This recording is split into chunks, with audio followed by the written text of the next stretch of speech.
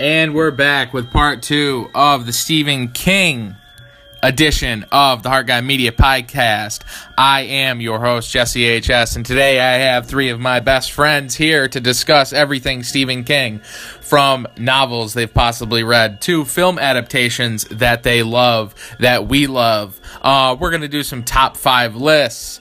A little bit of everything, and we're just going to kind of freeball, and you're going to get a little bit of insight into, what a daily group text is going to look like. Fully come alive, emojis included. It is 11:56 on a Friday night. There are Halloween lights in front of me, an anthrax flag to my right, ghosts a little bit southeast, and we have here Eric Tyler. Brian C. Tyler. John Engel. Eric and Brian have both appeared on the podcast. Brian, it's your debut on the Heart Guy Media Podcast. How you feeling? I'm feeling great. All right, so obviously we're going to start it off right now with the It remake, just to get it out of the way. I mean, I know what everyone thinks so far, but tell me, overall, how do you guys think it ranks among all the other film adaptations of King's work? It was nice. Oh, that's fucking great. You're a hell of a... Let's... Come on. Where it ranks? Yeah, is it one of the better... Is it one of the better film adaptations? I think it's one of the most comedic of all. What's the kid? Wolford. Wolfhard, from Stranger Things. I thought he, comedically, he was hitting on every level, but that even played a backseat for me. I didn't even get into that. I thought the Pennywise character this time was more of a... I thought it was more comedic than... More comedic than I thought so. Tim Curry? I thought Tim Curry had the way he portrayed the character, I thought was... It was comedic, but it was like you could tell he was messed up and he was evil. Yeah, but you might just think that because of Rocky Horror Picture Show, so you just picture him in lingerie. No, I just think that the way I think the new I thought it was great, and I think it's a great adaptation of the original movie and the book. And me personally seeing it, I laughed a lot. I really did. But I did too, especially when they were when Bowers called them tits all the time. Bridget was smacking me in the arm because I was the only one laughing in the theater, like slapping my knee every time they called them tits. When they came out of the house after the first encounter with Pennywise, and Wolfhard is like, "This guy's leaking hamburger helper." Yeah, definitely. Finn Wolfhard. That was his name. His character's hilarious. Like everyone's character is great in it, but yeah, I thought it was great. I love that it took place in the 80s too. It was cool to see the Gremlins poster and the Beetlejuice poster, which immediately I went to make sure that they didn't fuck up, because I was just like, it's 88 and they got a Beetlejuice poster, and I was just like, it came out in 88, and I was like, maybe make sure that didn't the timeline matches up, and they didn't fucking have a Beetlejuice poster in it 6 months before Beetlejuice came. They had a Dream Masters poster in the theater. Yeah. It was Lethal Weapon 2 was in the theater too. Was on the marquee as well, which I thought was cool. But overall, I got it ranked up. For me, I got it ranked up there pretty high with the rest of them, and I like it better than the miniseries, even though the miniseries kind of holds a special place as it does with, I'm sure you guys too. Yeah. But I mean, what novels has everyone read of King's adaptation that are your standouts? And if I can add one more thing about the It remake, I think it's important that it's done so well, because it's going to open the door for so many other... Oh, I mean, it's killed it. Oh, yeah, we kind of got to talk about that. It's... Talking hundreds of millions you're of dollars talking against the a biggest budget for $30 million. 35 million. It was projected to make about 65 to 70, I think, and it's like quadrupled that. It one of the most tripled that. successful horror films. It beat Deadpool. It's the biggest Thursday night opening. It's the biggest R-rated horror movie opening. It's the biggest opening in September. That's crazy. I mean, there's just so many things, and it's going to spawn other King adaptations. They're going to want to revisit, or ones that they haven't touched on really yet. That director said he already wants to tackle Pet Sematary. I mean, as someone who loves Pet Sematary, the book and the film are my favorite things, both film-wise, adapted, and novel-wise, is Pet Sematary. I have no problem with them remaking it because, I mean, there's nothing that's ever going to touch the original for me, so I'm interested to see what they would come up with remaking that. Especially if they stuck a little closer to the book than the adaptation did. For sure. There's But already 2 new King adaptations coming out on Jen just sent me Netflix. that. Did you guys know about those? no, what are they? One is called Gerald's Game, and it's from the director of Hush and Oculus and... Oh, you know what? I think I might have even heard a little bit about I it. loved Hush. That Hush was good. Great Netflix original, I think. So Gerald's Game, it's got Carla Gugino in it Yeah. from Son-in-Law. Oh, yeah. From what is it? Son-in-Law. She's in Son-in-Law and like Pauly Sin Shore. City and Entourage. Snake Eyes, Entourage. What's the premise of that? You're just gonna have to watch the trailer. I think this guy worked on the film. Yeah, He's right. pitching it. And there's another one I just saw something about it called 1922 with Thomas Jane. Oh, you know what? I did see a little something on that. Maybe it was on IMDb. I saw something pop up about that. But what, Eric? What books have you read? That So, like- what was the first? Hold on. What was everybody's first introduction to King? Whether it be novel or film. My very first thing ever seeing his name, probably, like I said, my father was a big fan of his, so he used to read all his books. So I remember seeing the different seasons book at my house and kind of skimming through that, and that's like 4 of his bigger stories right there. I'm pretty sure. Like, I know the Stand By Me adaptations and that, and Shawshank. So that was probably my first really introduction. The first time, I can't really think of either the first movie I ever saw was either it or maybe Silver Bullet. Those are probably my thinking back. Silver Bullet really is. I think it's one of his most underrated film adaptations. that's- And people kind of pull their pants down, spread their cheeks, and shit on it a little too much. I think it's. But awesome. those are definitely the 2 I remember watching the earliest, probably. I don't think it helps that Gary Busey has the reputation that he does now. It's hard for it's hard for people to go back, revisit his work, and take anything he did seriously when he's such a lunatic. But Or, the fact that he's the fucking ginger dead man. Maybe he'll be an evil bomb 17. Charles Band's What- counting on it. What about you, Brian? What was your first introduction? The first time you remember realizing it, you saw like a Stephen King, whether it be film or was your introduction maybe a book?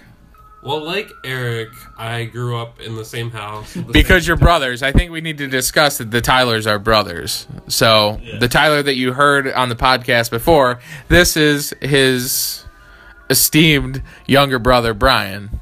So just to clear that.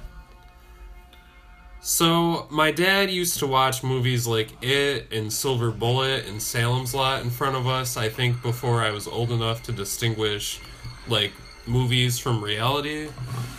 So, I have a very specific memory, and my dad still makes fun of me for this, of sleeping with a crucifix after seeing Salem's Lot. That's great. Because of that scene where the dude comes to the other dude's window. Silver Bullet, I loved it, but that even freaked me out. I think the decapitation scene specifically in the opening of it. Dude, yeah. Honestly, I remember watching that as a kid, and that fucked me up too. I was just, for some reason, that always stuck with me because I remember watching it in like the summertime for whatever reason, and I remember back, in my meat eating days, back when I was probably just as fat. But That's in not my- where I thought that in my- sentence was going. All right, go on. in my Tess. in my cheeseburger days, when I eat a lot of cheeseburgers, I mean I still do, but they're not meat cheeseburgers now. Black Bean Burger. Yeah, Cool. those black bean burgers. I remember watching it in the summertime, and I remember like watching that and being like repulsed by like my burger at that point because I was just like, oh, There's fucking like flies. What? What film are you talking about? Silver Bullet. Silver Bullet. Oh shit! It transitioned. I got confused for a second. Or fucking the drunkard gets his fucking head fucking knocked off. Oh. Like fucking Julius in Jason Takes Manhattan. I think we can all agree that decapitations are terrifying and gross. Yeah. But nothing fucked me up more than it. It still fucks me up. I refuse to watch it when I'm going to bed.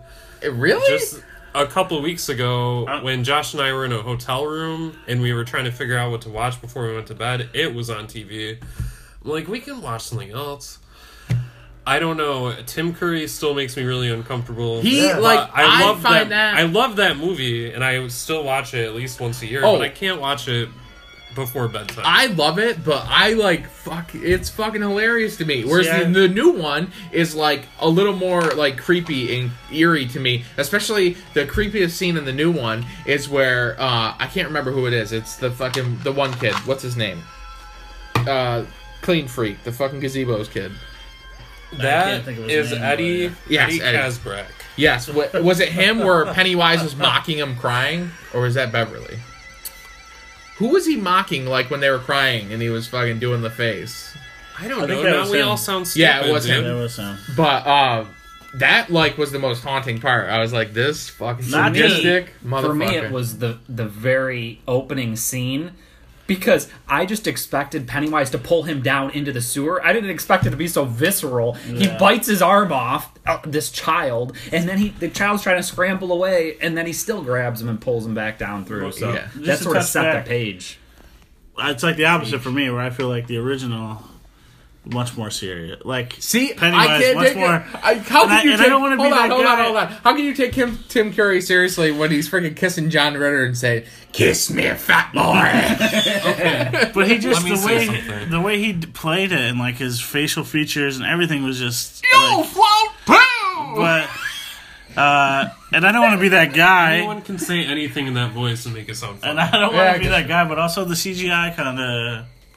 It wasn't that bad. It wasn't bad, and I understand. But what I'm saying, when the Curry is, no, it did. That CGI spider, Tommy Lee Wallace. Come on. In the original. I'm sorry. What? No, but I'm saying. Okay, I was like, what the. Like the CG. You're watching a fight on your phone, so they know why you are you? no idea are you what watching the fuck is fight? going on. No, I'm not. Brian, stop trying to out me on a podcast. No, the CGI spider is awful. But what I'm saying in the original, the less special effects, or like the less CGI, it made it more believable. I mean, I understand you have to have CGI nowadays. Was the spider the most believable part for you?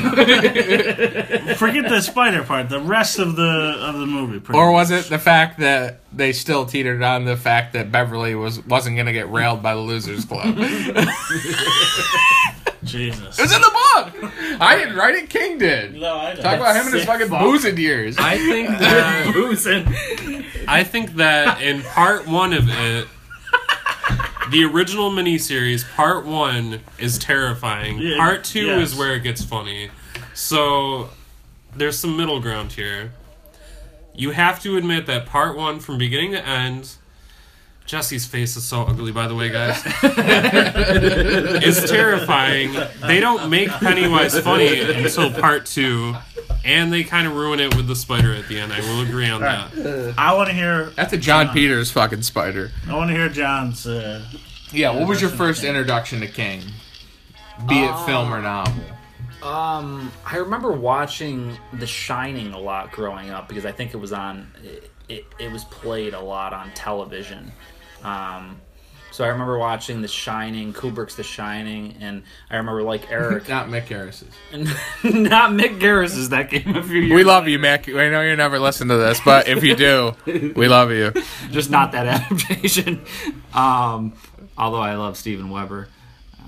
But anyway, as far as books are concerned, I'm with Eric. That Different Seasons book, I remember reading bits and pieces of that. Rita Hayworth in Shawshank Redemption was in there. The Body, Apt Pupil, which got adapted with Jeremy Renfro and Ian McKellen from Lord of the Rings. And the fourth story... Is Jeremy a relative of Brad? R.I.P. He's talking about Brad. Oh yeah, it is Brad. Sorry. Oh, okay. Yeah, sorry, he's dead. I just. Rest in peace, Brad Renfro. Yeah. Really though, he was a heroin addict. Well, we'll save it for a different day. But sorry, that's who I. He had was in a mind. great actor, I will say that. He was in a lot of cool shit that I like. Was he in The Cure? Did anybody ever Ghost see World. that? His name Ghost World. Yes, he's in Ghost. Bully, Deuces Wild. He was great in everything, but it's a shame that he was stupid enough to put a fucking Isn't needle he in his the arm. kid in that movie with Susan Sarandon? The Client. The Client. That movie's a good movie. I like that. I just watched that. I definitely think that's probably Well, one let's of... veer off fucking obscure crime dramas from the mid-90s. Well, I think that App Pupil film's probably one of King's more obscure adaptations. Definitely. I don't think most people have seen it, which is a shame because, to give you some background, Ian McKellen, I believe he's a Nazi who's living in the States, and Renfro finds out and starts to blackmail him, and so that I remember that, and then since then it's just been all King. Now, all right. I also want to point out, Yeah. it also helps that in one of my favorite movies, The Monster Squad, Stephen King Rules T-shirt, obviously. Really, Oh, yeah. that also kind of. Well, these kids like it, so I gotta like it. So. Absolutely. And I guess, I kind of already touched this on the part where I had Lou on, and we kind of talked about the first time Stephen King kind of got introduced to us. For me, it was obviously Pet Sematary. And that introduced me to everything. Everything I am now, I think I owe to that story in that film. Introduced me to punk rock. Introduced me to my favorite band of all time, the Ramones. And my favorite King movie, obviously. I saw that adaptation. I immediately went and found the book as soon as I was smart enough to fucking actually grab a book. Because, unfortunately, in my house, books were... That's something... I think we had a couple Bibles under we had them under no we had them we had them under the couch because the fucking little peg leg fell off, so we had to level the couch out. I had in the furniture with Bibles. a couple of Bibles holding up. I will say I haven't done enough. I definitely, because he's wrote so much stuff. Is that I'd love to read all of it. I definitely when I look at his bibliography, there's so much stuff I haven't read. I haven't read a fraction of it, to be honest with you. Wait, is that the term for your catalog of your books, Yeah, bibliography? Right. Did I say that right? Yeah. Is that what it is? I've never. Jen, you want to weigh in on this? Bibliography, Jen?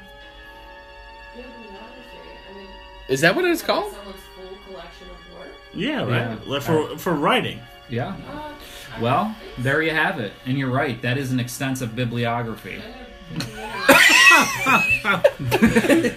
can Google it. But, I think we should start a band called Extensive Bibliography. But it doesn't help when they're so massive. Then we gotta sell furniture levelers called the Bible. From the bibliography. You're saying his books are so... These books are massive. The majority of them. They are. I can't... It would probably take me at least 12 years. All right, well, we'll do... Hold on. We'll do film adaptations. Top 5. I'll start, since you guys are indecisive. It's way too hard. It's not that hard. Right. Just cut out some of the dog shit you put in the list. Go ahead. All right, 1 through 5, Maximum Overdrive. No. It's sad because he directed that.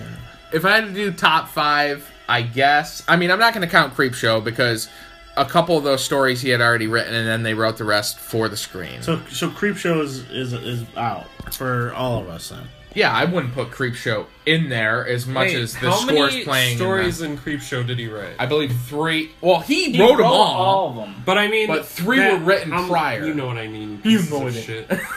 So, okay, he wrote 3 out of 5 stories in Creepshow. He wrote originally. Yeah. You know what the fuck I mean. So why can't we count Creepshow if over half of the movie is based on stuff that he wrote? Adapted. I don't know what it makes a difference anyway if he wrote it specifically for that. 5 is too tough, and I can't wait to hear everyone's, but it's just too tough. All right, Justin, it's Creepshow. Fine. You want to know what? Fucking throw Creepshow in there because it's too good, and it's my number fucking 2. So shut up. all of you motherfuckers. You're welcome. Yeah, thanks for fucking going to bat like you were fucking Jim Wynorski. You're welcome, George Romero. All right, so Okay. next, what are the other four? Well, hold on. Your IMDb in it, bitch. I want to make That's sure my fucking list is cheating. accurate, assholes. I have my top 5. I can go first. Okay, go first then, Brian. These aren't in order. They're just Oh my! 5. Give me an order. Fucking just decide on an order. No, don't hold it. No, Are you cutting this part out of the podcast? no. We can record live to tape, and I don't fucking edit for dick.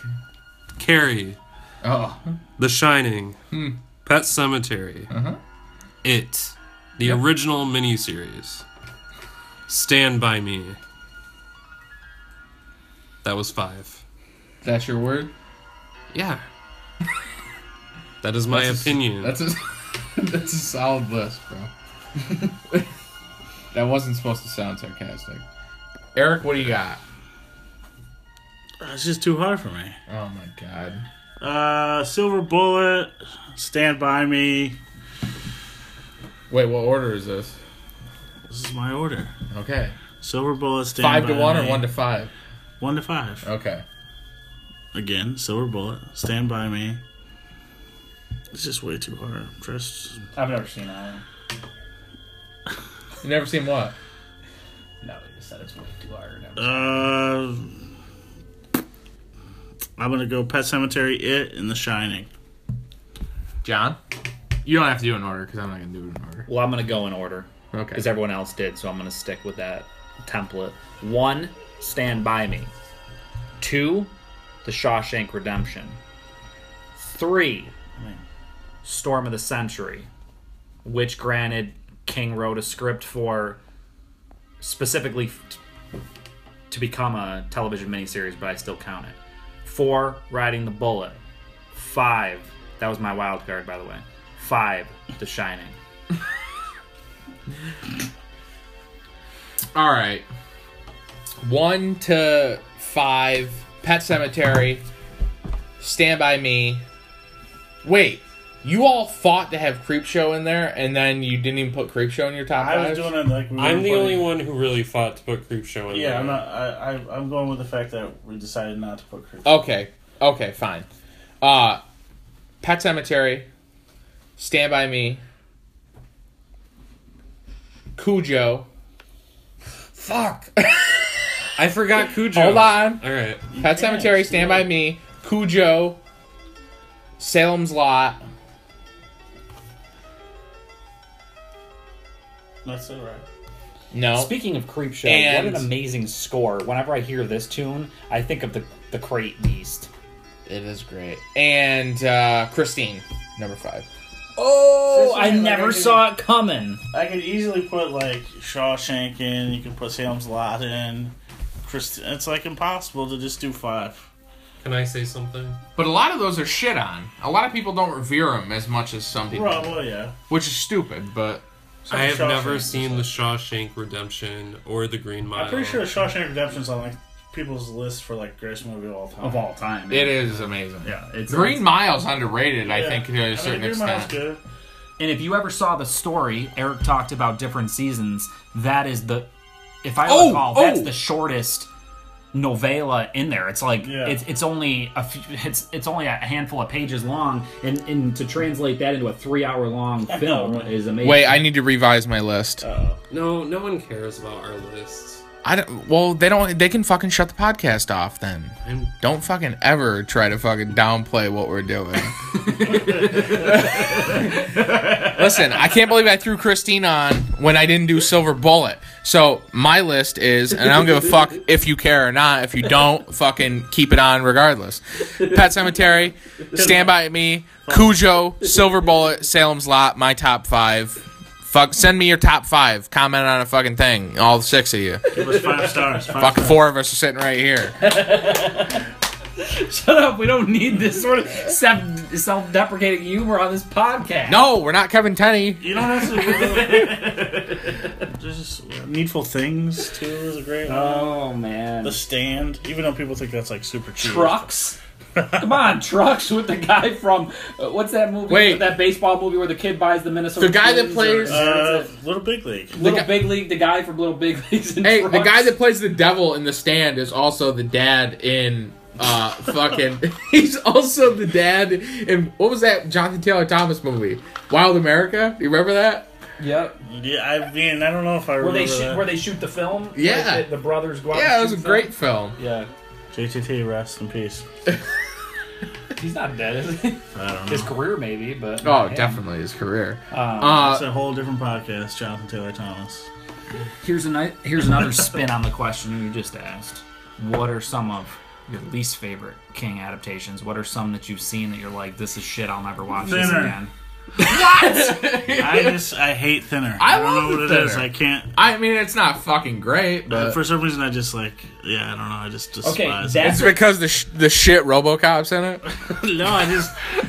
I don't know. That's a Tom Holland Stephen King adaptation that's actually worth your time. You want to see one that's not worth your time, and I don't recommend it, watch The Langoliers by Tom Holland. That's the Yeah, biggest piece you want of to talk shit about known. a fucking a turd with fucking no attempt at putting polish on it. Langoliers, fucking garbage. Brian? I would like to say that, and you guys might kill me for this. Say I no. always thought Children of the Corn That's bullshit. was overrated, Oh my fucking and it God. never lives up to that opening scene. Well, we can't all suck Kubrick's dick. New Arrow release of that coming out? Or at Well, least of this okay. coming out? You want me to saw give that. you a I'm bullshit excited. one? Carrie. Carrie's a shit film adaptation. I we respect go. your opinion. Travolta's best work. Yeah. No? Not better than Wild Hogs, I'll tell you that. Okay, you can't respect my opinion. I refuse to fucking let you respect my opinion. Wait, so you don't I like Children of the respect Corn your and you don't opinion. like Carrie. And that's interesting because both those are pretty revered in his collection, so. I know. That's an interesting take. What's your least favorite? Besides the fucking He wants to Langoliers. say Thinner. No, I Eat actually this fucking I enjoy possessed Thinner. pie, I'm with you're you. gonna fucking lose weight. You say Die fuck. clean, white man from town. No, I enjoy Thinner. Honestly, I'm not a huge Carrie fan, but I'm love not saying Children of the saying Corn. it's the worst. But I love Children of the Corn. Yeah, I don't know how you dislike it. honestly, if you want to see Cat's Eye was kind of. as much as I love Mick Garris, the vast majority of King's worst adaptations were directed by him. Because what's that one with Ron Perlman? Desperation? That is definitely, I don't care what anyone says, top 5 worst King adaptations ever. Awful, awful movie. The Mangler, people don't like that. Oh, I think yeah. it's alright. I think it's pretty hated The campy. Mangler. It's, you know. You hated it. Toby's Toby's dead, and you hate something of his. Yeah, I hate a lot of movies that dead directors have made. I haven't seen the Dolores Claiborne one. That's I love Dolores Claiborne. That is in my top 10. it's funny because there's 2 distinct variations of King films. You either have dramas, which are like Stand By Me and Shawshank and Dolores Claiborne, or you have your straight horror film. So it's Right. very interesting that the same guy wrote all these things. Did anyone see his newest before it, The Dark Tower? Did anybody see that? No. I didn't see Yes, it. I saw The Dark Tower. What'd you think? I'm pretty sure it probably did not resemble the books in any way. At least that's what I'm There's hearing. like a bunch of those books, right? But Like, as- Yeah, it's like a whole series. A film, it was very entertaining. I loved the acting. It had some good action. Honestly, a lot of his short stories that were adapted were awesome. You're talking Silver Bullet, Graveyard Shift. People shit on Graveyard Shift. I love it.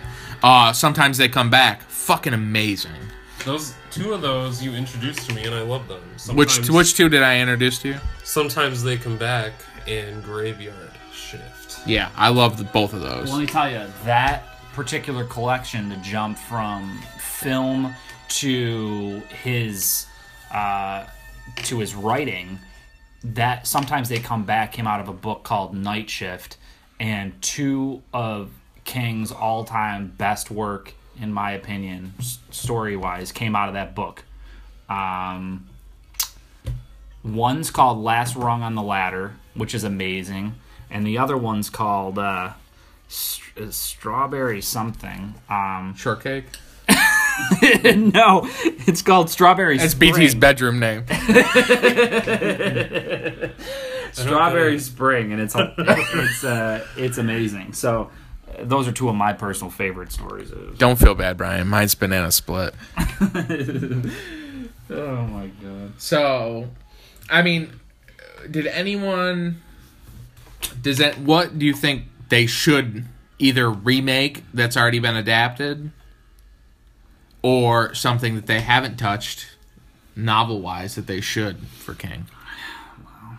I'd be interested to see two of them that come to mind. I don't know if I necessarily want to see another Salem's Lot, but I think it would be interesting. I didn't see that Rob Lowe one. Did you ever see that I've one? seen that, yeah. They've I'll tell you what, some of the like classic monsters have they've been shit and pissed on. Because you don't see any good vampire movies anymore. You don't see any werewolf movies.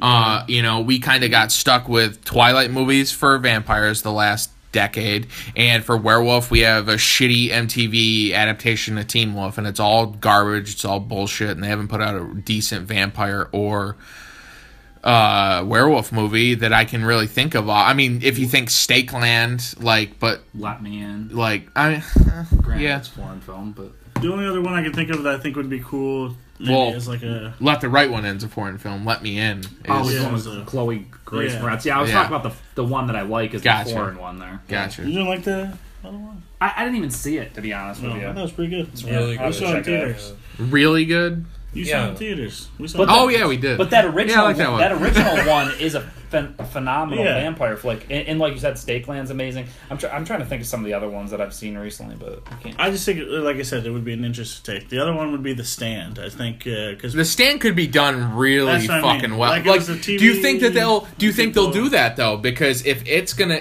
been so successful. I believe they've already started talking about it. I heard I heard it somewhere that McConaughey was attached to that, or was that strictly the Dark Tower? I don't know. Well, with it being a 2-part miniseries originally, and now they're splitting it into 2 films. And do you think they could do that with The Stand? Have 2.5 hour epic movies to kind of wrap up The Stand?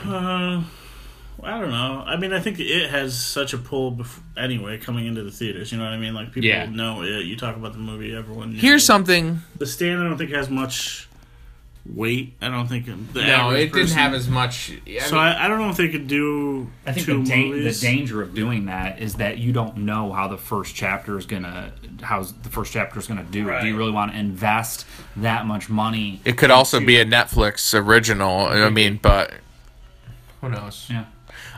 Something I'd like to see be remade. Sometimes they come back.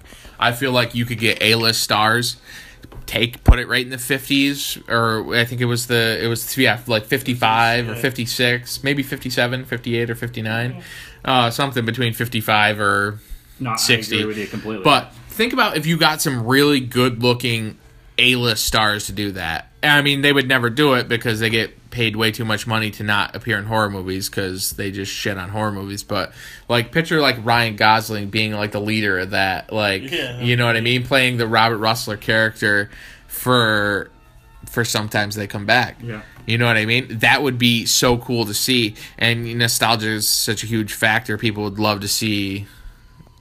I think they'd love to see something like that. At least I would. I mean, because I love that film. And if you haven't seen any of these a lot of the short stories that were adapted were just so good. I mean, Children of the Corn was a short story. Silver Bullet was a short story. I mean, The Lawnmower Man. You not a fan? No, it's just Graveyard Shift was a short story. Obviously, Sometimes They Come Back. Short story. I mean, I thought there were so many awesome ones. Tommy Knockers is another one. They could do like a TV show, or they could do a 2-part movie. But as Eric said, it doesn't have the weight that like an It has. It's always had this kind of lure about it. But honestly, as much as it has a lure about it, it's because of that original movie gained so much steam. And I just think like so many people are afraid of clowns for some reason. So. Yeah. Well, it doesn't help that you have these fucking clowns running around. Yeah, like less than a year. like, I just texted that to Jesse. I was like, I think in the group text about how like less than a year ago, people were running around dressed up like clowns. Well, it was like, I think it was like in Liverpool or something. They had a fucking clown chase a little girl, like, in the fucking street at like 6 o'clock in the morning. So- like, what the that's commitment. How the fuck are you dressing up as a clown chasing a kid at 6 o'clock in the morning on a weekday? Save that shit. Save that shit. Now, I know you got a red nose. The Shining, it would be interesting to see a new take on that. Yeah, because Because as classic as the Kubrick version is, you can dislike it all you want, but you can't say it's not a classic. I'm not saying anything. With King on that one. I don't think it's awesome. I don't know why he would. Well, he doesn't. Well, does okay, he's shit on it though, okay. hasn't he? Yeah, Listen, no, King hates listen the to me, Kubrick guys. version of the Yeah. film. Okay. He kicked him off the set. So basically what Kubrick did was take the book, the basic outline of the book, and gutted out all the substance and replaced it with his own symbolism. And there's a really great character arc in the book with him struggling with his like alcoholism and trying to be a good man for his family. That's not in the movie. That's not in the Kubrick movie at all. Like Jack His Nicholson alcoholism? wants to murder. No, I mean they touch upon that, but you don't see him. the whole motivation for him. You don't see him like losing his struggling shit. with it.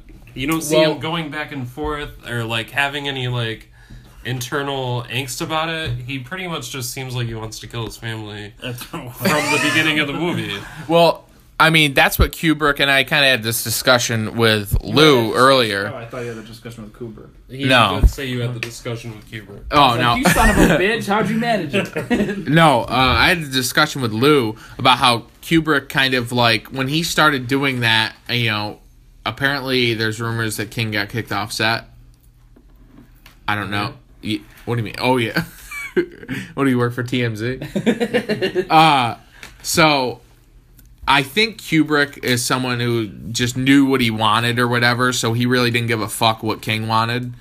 And he just like took the parts he took and he was going to make it what he wanted it, what his vision of The Shining was. Which I can respect, but by the same token, like I think Kubrick was a little full of himself, and he's like he kind of thought of it more as his story than this wasn't written by you. This isn't really. It's your vision because you're the director, but you didn't write. You didn't write that. Right, but I'm not bashing the original movie at all. I love the original I think movie. it's fun. It's fun, especially to throw on in the wintertime. But I mean, I think it gets a little too much smoke blown up its ass, and I think people revere it a little too much. And the Mick Garris version was a little more faithful to the novel, but it also cast an horribly It had a low budget though. ugly kid as Danny. A budget's not going to fix that. Yeah, no amount of money can fix that ugly. I mean, it just and was. annoying. It was bad. It was. Good. This is the second time you've called someone out for being ugly. First being myself, and now you're calling out this poor sad bastard that fucking starred in fucking Mick Garris's film. Ladies and gentlemen, I'm Brian C. Tyler, and I am a very shallow piece of shit. Well, there's no debating that. So here's a question for Now you. listen, but I'm not done. All right. Well, now I forgot what I was going to say. Perfect. Well, you're done. It's not so much a King thing, but we're talking about how Kubrick took that story and made it his own. So say you were a director, and you were like, do you feel like you need to go right off of what someone wrote, or I mean, isn't that kind of the job of the director to? Yeah, but how far? If you're adapting from a novel, I mean, how far do you take it? Well, I think you're limited, and that's why so much of King's work has turned into television miniseries, or they've been split into multiple parts. You're talking books that are hundreds, thousands of pages long. It's easy to write a page on paper, to translate that into dialogue for a script or scenes for a script. It all costs money, it all takes time, and you can't have a freaking 8-hour long theatrical movie. So it's like Kubrick cut out parts of it. King, when you read King stuff, there's a lot of depth to it. There's a lot of characters, and there's a lot of different plot points. Whereas, do you think with The Shining, I mean, do you think some people would probably refer to it as Eat your shit. or,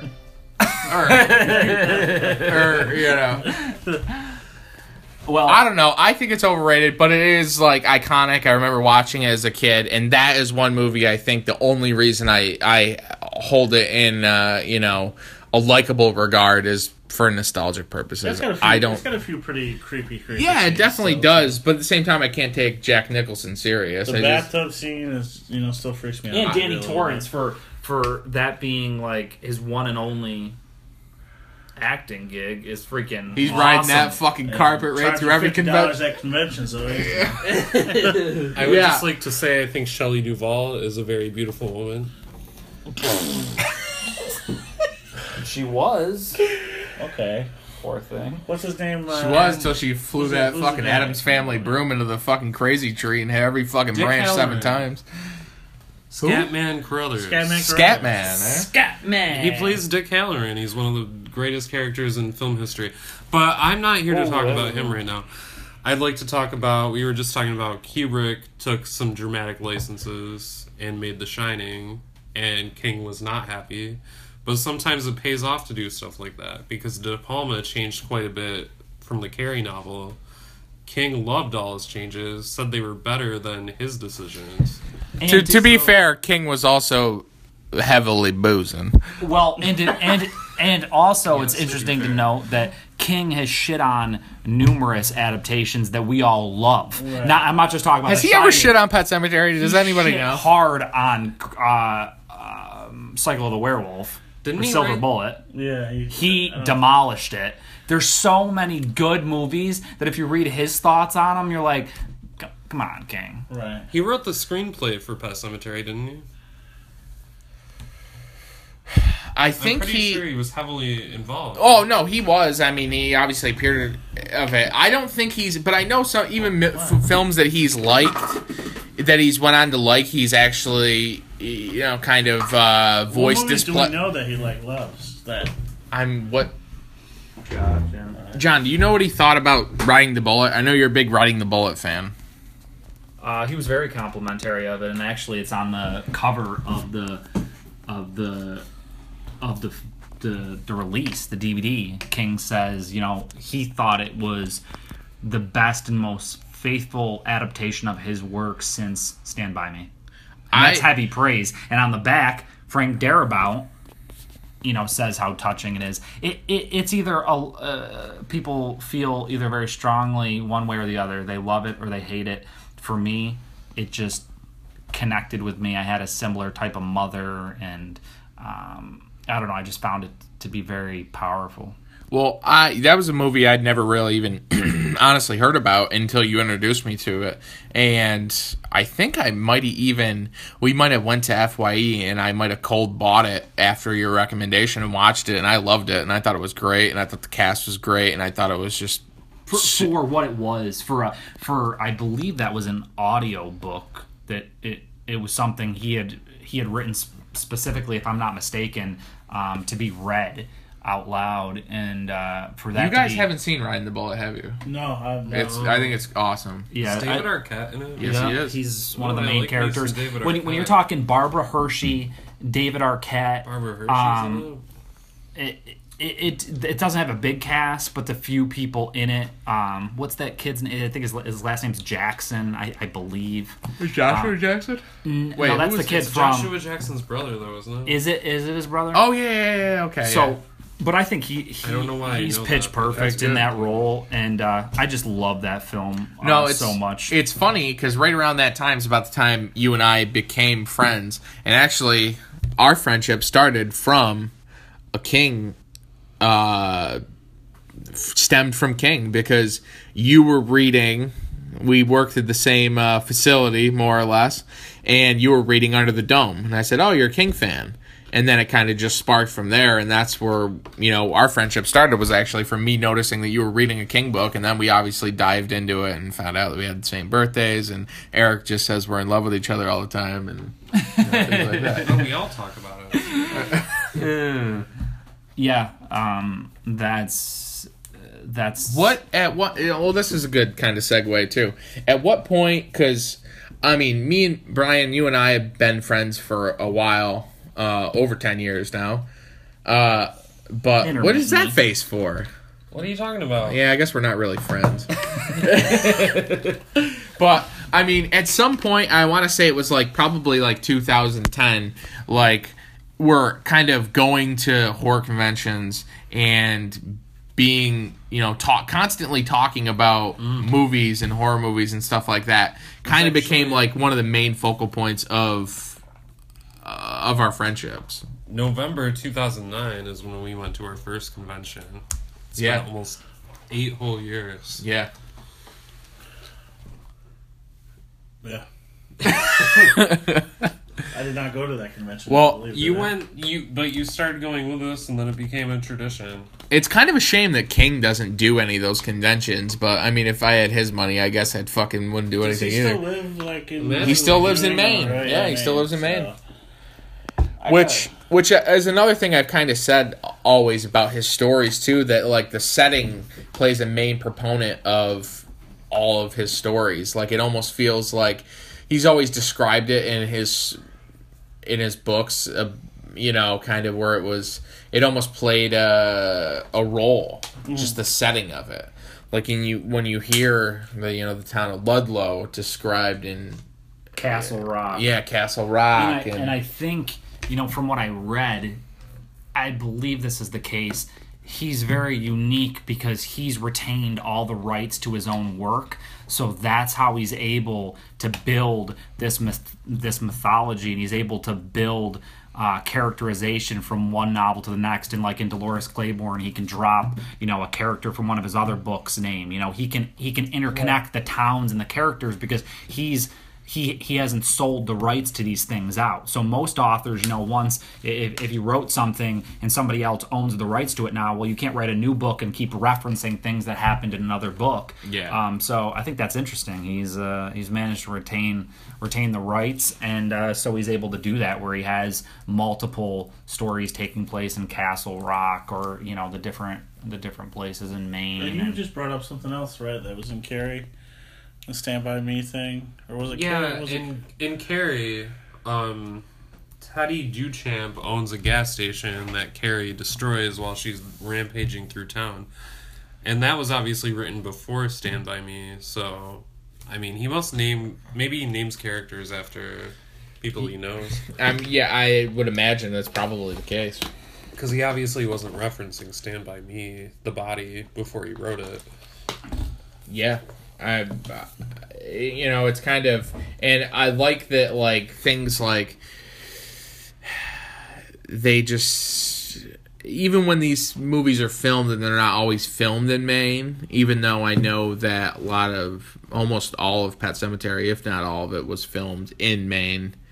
I know certain things like I think even like Creepshow 2, they did some of that in Maine to be faithful to the source material, and then some of it they had to move elsewhere. But yeah, it's cool how all his work, primarily, not always, you talked earlier today about Sidewinder over in Colorado with Shining and stuff. Sometimes he branches out of the Northeast, but it's cool how the majority of it is located up here. Yeah, in the Northeast, kind of where we're located.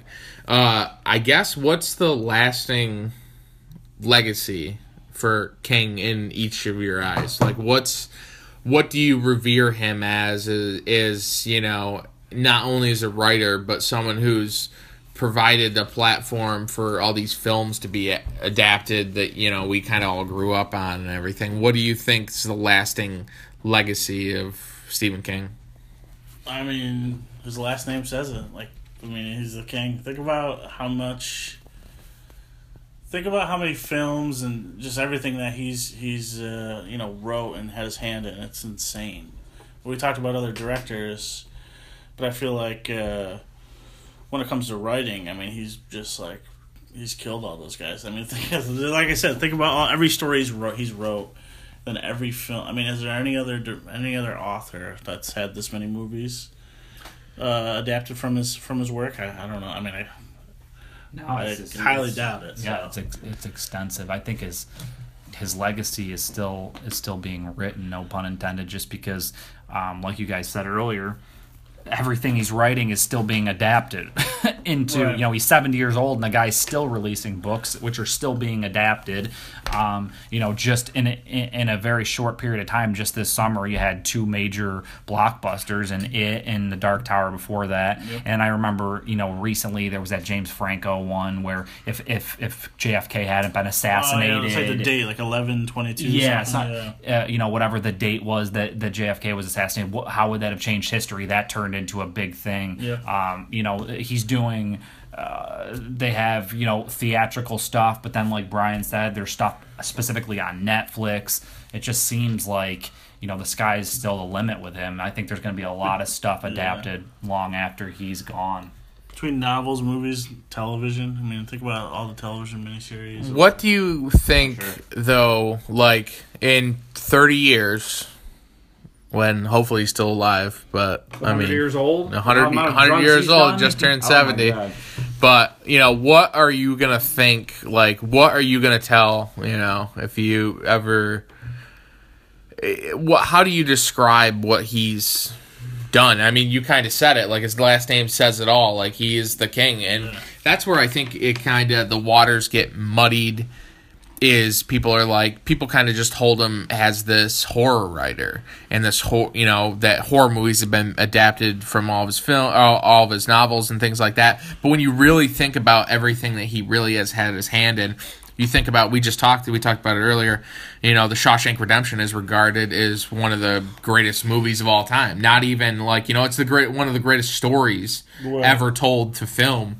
And then you talk about like Stand By Me. Stand By Me is probably the greatest coming of age tale ever. Probably the greatest story of friendship that I think anybody could relate to.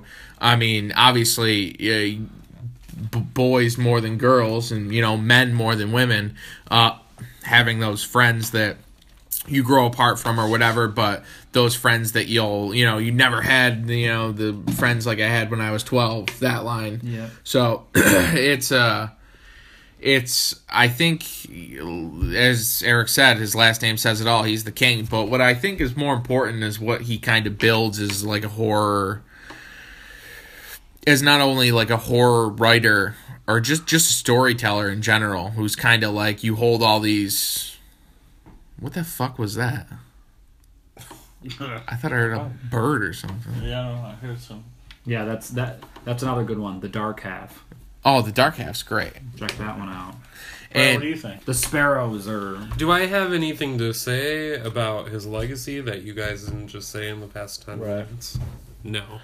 But I would like to talk about how, and you guys will probably laugh at me for this, but I think he sort of shaped me into the man I am today.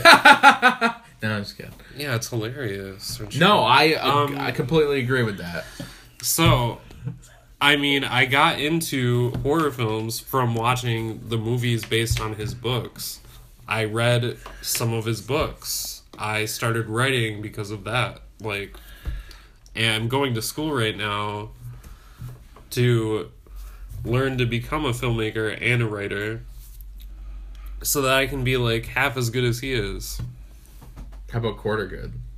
Would you sell for as quarter? Shit, I'd sell for 1 million. So I Yeah. found I'd settle for anything. I found I'll a take list. anything I can get, guys.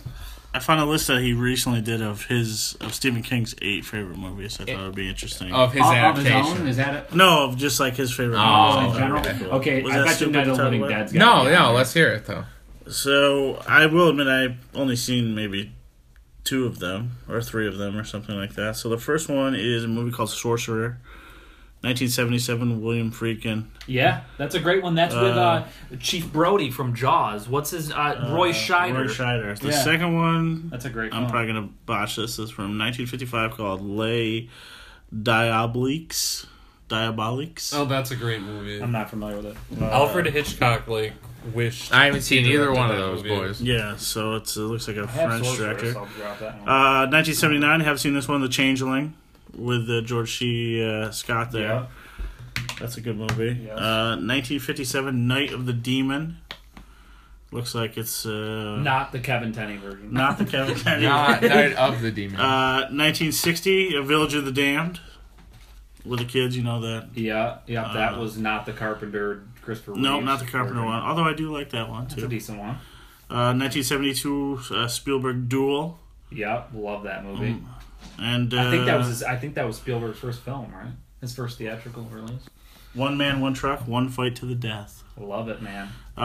86, The Hitcher is on there. Robert Harmon. Is that the C. Thomas Howell one, or is that Yeah. is that the? Yeah, Rucker Hauer. Oh, that's a good Harmon. one. And then 86, The Stepfather, which is interesting. Wow. Wow, Yeah. that is a I'm good. not Both those surprised are the stuff- amazing. they're great Stepfather movies. 1 They are. and 2 are They are phenomenal. I mean, But I definitely didn't expect that. no. Of no. all the freaking films Yeah. he could have dropped. Yeah, right. I mean, he's and that's what's crazy too is, are we gonna? It's interesting to see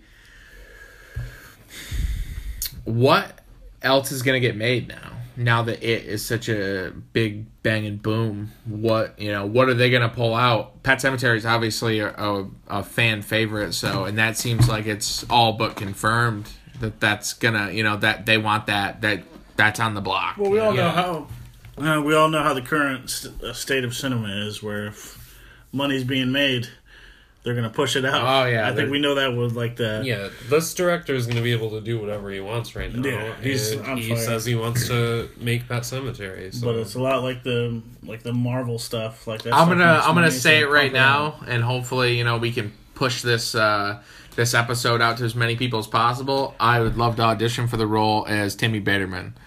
I want to play Zelda. I can There's definitely never- play a fat half zombie buried in the Pet I Cemetery don't from know. World War II. I don't know if you'd be perfect for it. BT, you'd be a great Zelda. That's for sure. Yeah. So this is this is sort of playing off what Eric just said. This was from a couple years ago. King said was talking about his favorite adaptation of his work. He didn't hesitate. Probably Stand By Me. I thought it was true to the book, and because it had the emotional gradient of the story, it was moving. I think it was even scary. He talks about Stand By Me, Shawshank Redemption, Green Mile, all great ones, he said. Misery's a great film. Dolores Claiborne, really good film. Cujo is terrific, he said. Notably absent from the list, Kubrick's 80s adaptation of The Shining. But yeah, so that was... So he does like some of the, some of the ones that we all like as well. Yeah. So. Yeah, I mean, I think we've covered about everything we could possibly, I guess, cover for The only King. negative about him is he's a Red Sox fan. That's the only thing I could say. Yeah, that does suck.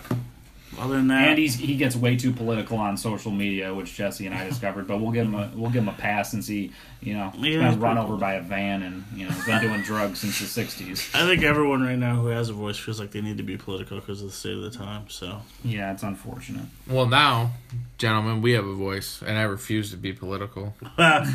he also has a cute dog, Does he? What It's- kind of dog? a corgi. I do like He corgis. calls it. And apparently he's really accommodating to people that stop up outside his spiderweb gate up in Bangor. Sometimes he gives people tours of his He's got house big and things like gargoyles that. out in front Yeah. of it, and I hear he's a pretty cool guy. I like him. Steve, we love you. Thanks, Steve, I love you, Steve. for all your contributions. all right, final. I guess the final thing I want to say is kind of what we kind of all touched on. I mean, you guys brought it up with your dad. How those are memories you're going to have forever. You think about, and I remember watching a lot of the film adaptations with my parents, and you'll have those memories forever. And I think horror is more family oriented than it's ever given credit for. Like I've said it before, you don't remember. I don't think you remember sitting down watching Beaches with your parents. My mom had it on VHS, but I've never seen I it. never really heard of it, to be perfectly honest with you. Bette Midler. Oh, well, fuck. Lily Tomlin. But Anyway, yeah, I used to... But My I grandmother think used to read all the books. I really do think that his films always focused on a friendship level with movies like Stand By Me, obviously, and, the story of Stand By Me. But then you think about the family elements, even, within Pet Sematary, within, Sometimes They Come Back, within, Cycle of the Werewolf. Like, you think about all those, and, I feel like there's a more of a family element with particularly his work as opposed to, some other writers, and he is the greatest, I think, writer of all time. He truly is the king. So, any final words, gentlemen? Any recommendations for people if they are going to get into King's work? What's something, it doesn't even necessarily have to be your most your favorite film or anything, but what would you recommend someone to start in, whether it be book or... Christine's outside. Yeah, right there, Jesus. Doing Michael laps. Berryman from Weird Science out there. I would say, I mean, I know it is my favorite, but I would say Silver Bullet, just because when I remember watching that movie, and it's really just, like Brian described, the opening scene, the way they build suspense in that movie just sticks with me, and I just love it. And the acting is great in it, and it's super fun, super scary movie, and that would be the one I picked, probably. What about you, Brian? If it doesn't have to necessarily be your favorite film, but what would you, if you had to introduce someone to King, whether it be book or movie, what would you recommend? I would say Stand By Me. I mean, not everyone's specifically a horror fan. It's kind of a movie that everyone can enjoy, I think. And it's everyone loves coming-of-age movies from the 80s. Definitely. Everyone loves Corey Feldman movies. All-Star cast. But it also has, all of the classic King trademarks. So I think that would be a good place to start. Kiefer Sutherland. Hell yes. And Eyeball Chambers. But for me, I think one of the most underrated parts of Stephen King is how he's a master of the short story. And so I would start reading-wise with Night Shift because, then you don't have to commit to big, long novels. You can kind of get introduced to them. There's a lot of classic short stories in that compilation, and a good majority of them have all been made into films. Jerusalem's Lot's in there. All sorts of stories that people are familiar with. So that's a good one to start with. Quitters Inc., which ended up in Cat's Eye and whatnot. So, but that's a great compilation of short stories. Yeah, I think I would probably, even though it is my favorite, I'd have to go with Pet Sematary. Still creeps me out. The book's still frightening. And the film adaptation, I think, has a lot of heart, despite not being super close to the book. It's similar, but there's obviously more character development in the book. But I'd say Gage has only grown 1 foot since the film was shot back in the 80s. I'd say watch the film first, read the book second, and I think you'll enjoy the book more. But hey, guys, thanks for having it on. And if we kind of slowed down and it felt like we didn't have a lot of energy for the last 15 minutes, it's because it's 1:01 in the morning right now. So, yeah, we're going to do this again, guys. I mean, Eric, you live in Pennsylvania now. John lives in Vermont. And BT lives about 10 minutes away, but I never see the fuck anyway. Yeah. I'm going to come back real soon and do a podcast one-on-one with you. Real soon? What do you think we should talk about? Something that I will think about when it's not 1:01 in the morning. As long as it's not fucking Kubrick. No, these are great. It's super fun. I can't wait to do the next one. We are going to do Kevin Tenney movies, Jesse. I'd be down for that because John and I are going down to the New Jersey Horror Con tomorrow and possibly have a little conversation with Kevin Tenney. So that would be... Get his number, have him call in. Yeah. I have him on Facebook, actually. Oh, jeez, Facebook. All right, well, thanks a lot, guys, for coming and sitting in, and hopefully, hopefully we'll do this again real soon. So this has been the Heart Guy Media Podcast. If you want to follow it on Instagram at Heart God Media and Twitter at Heart God Media. Give us a follow. Give us a rating and review on iTunes, preferably of the 5-star nature. Yeah. This is Jesse AHS with Eric Tyler. Brian C. Tyler. John Engel. And this has been the Heart God Media Podcast, and this is the very end of the Stephen King episode. Thank you. Maybe there's a better way. The place we're going is on the other side of that.